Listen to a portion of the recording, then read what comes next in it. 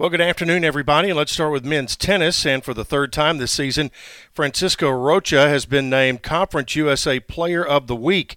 The honor comes after the junior defended his number 35 ranking by grabbing 2 singles wins against top opponents while also notching a doubles win, helping the Raiders to a 2-0 weekend.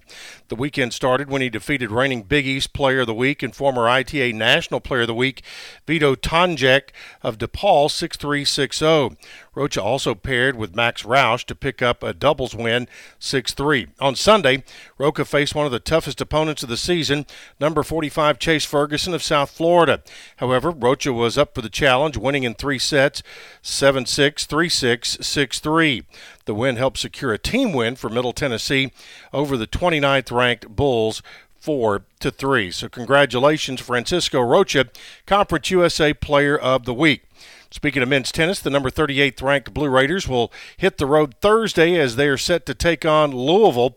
The Raiders will be looking for the home and away sweep as they defeated the Cardinals 4-0 on March 12th at the Adams Tennis Complex.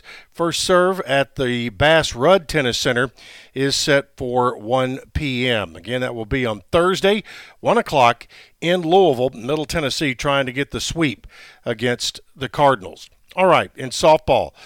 It took 3 extra innings, but Middle Tennessee came away with a win at Murray State yesterday and a much-needed conference boost ahead of conference play beginning, which starts on Thursday.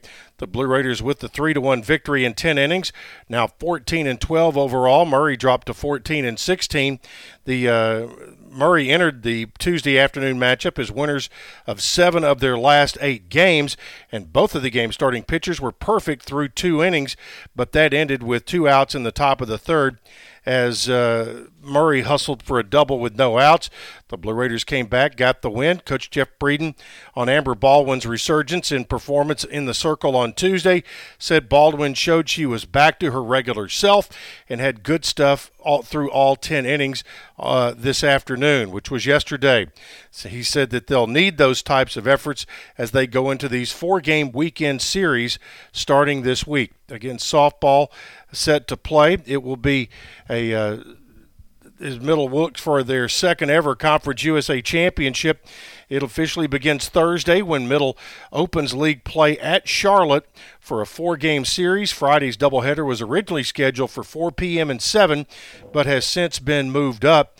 The second game with the series and the first game on Friday will now begin at 1 o'clock with the second game of the day beginning 30 minutes after the completion of the first. So Thursday at 4, Friday at 1, Friday at 3:30, and 11 a.m.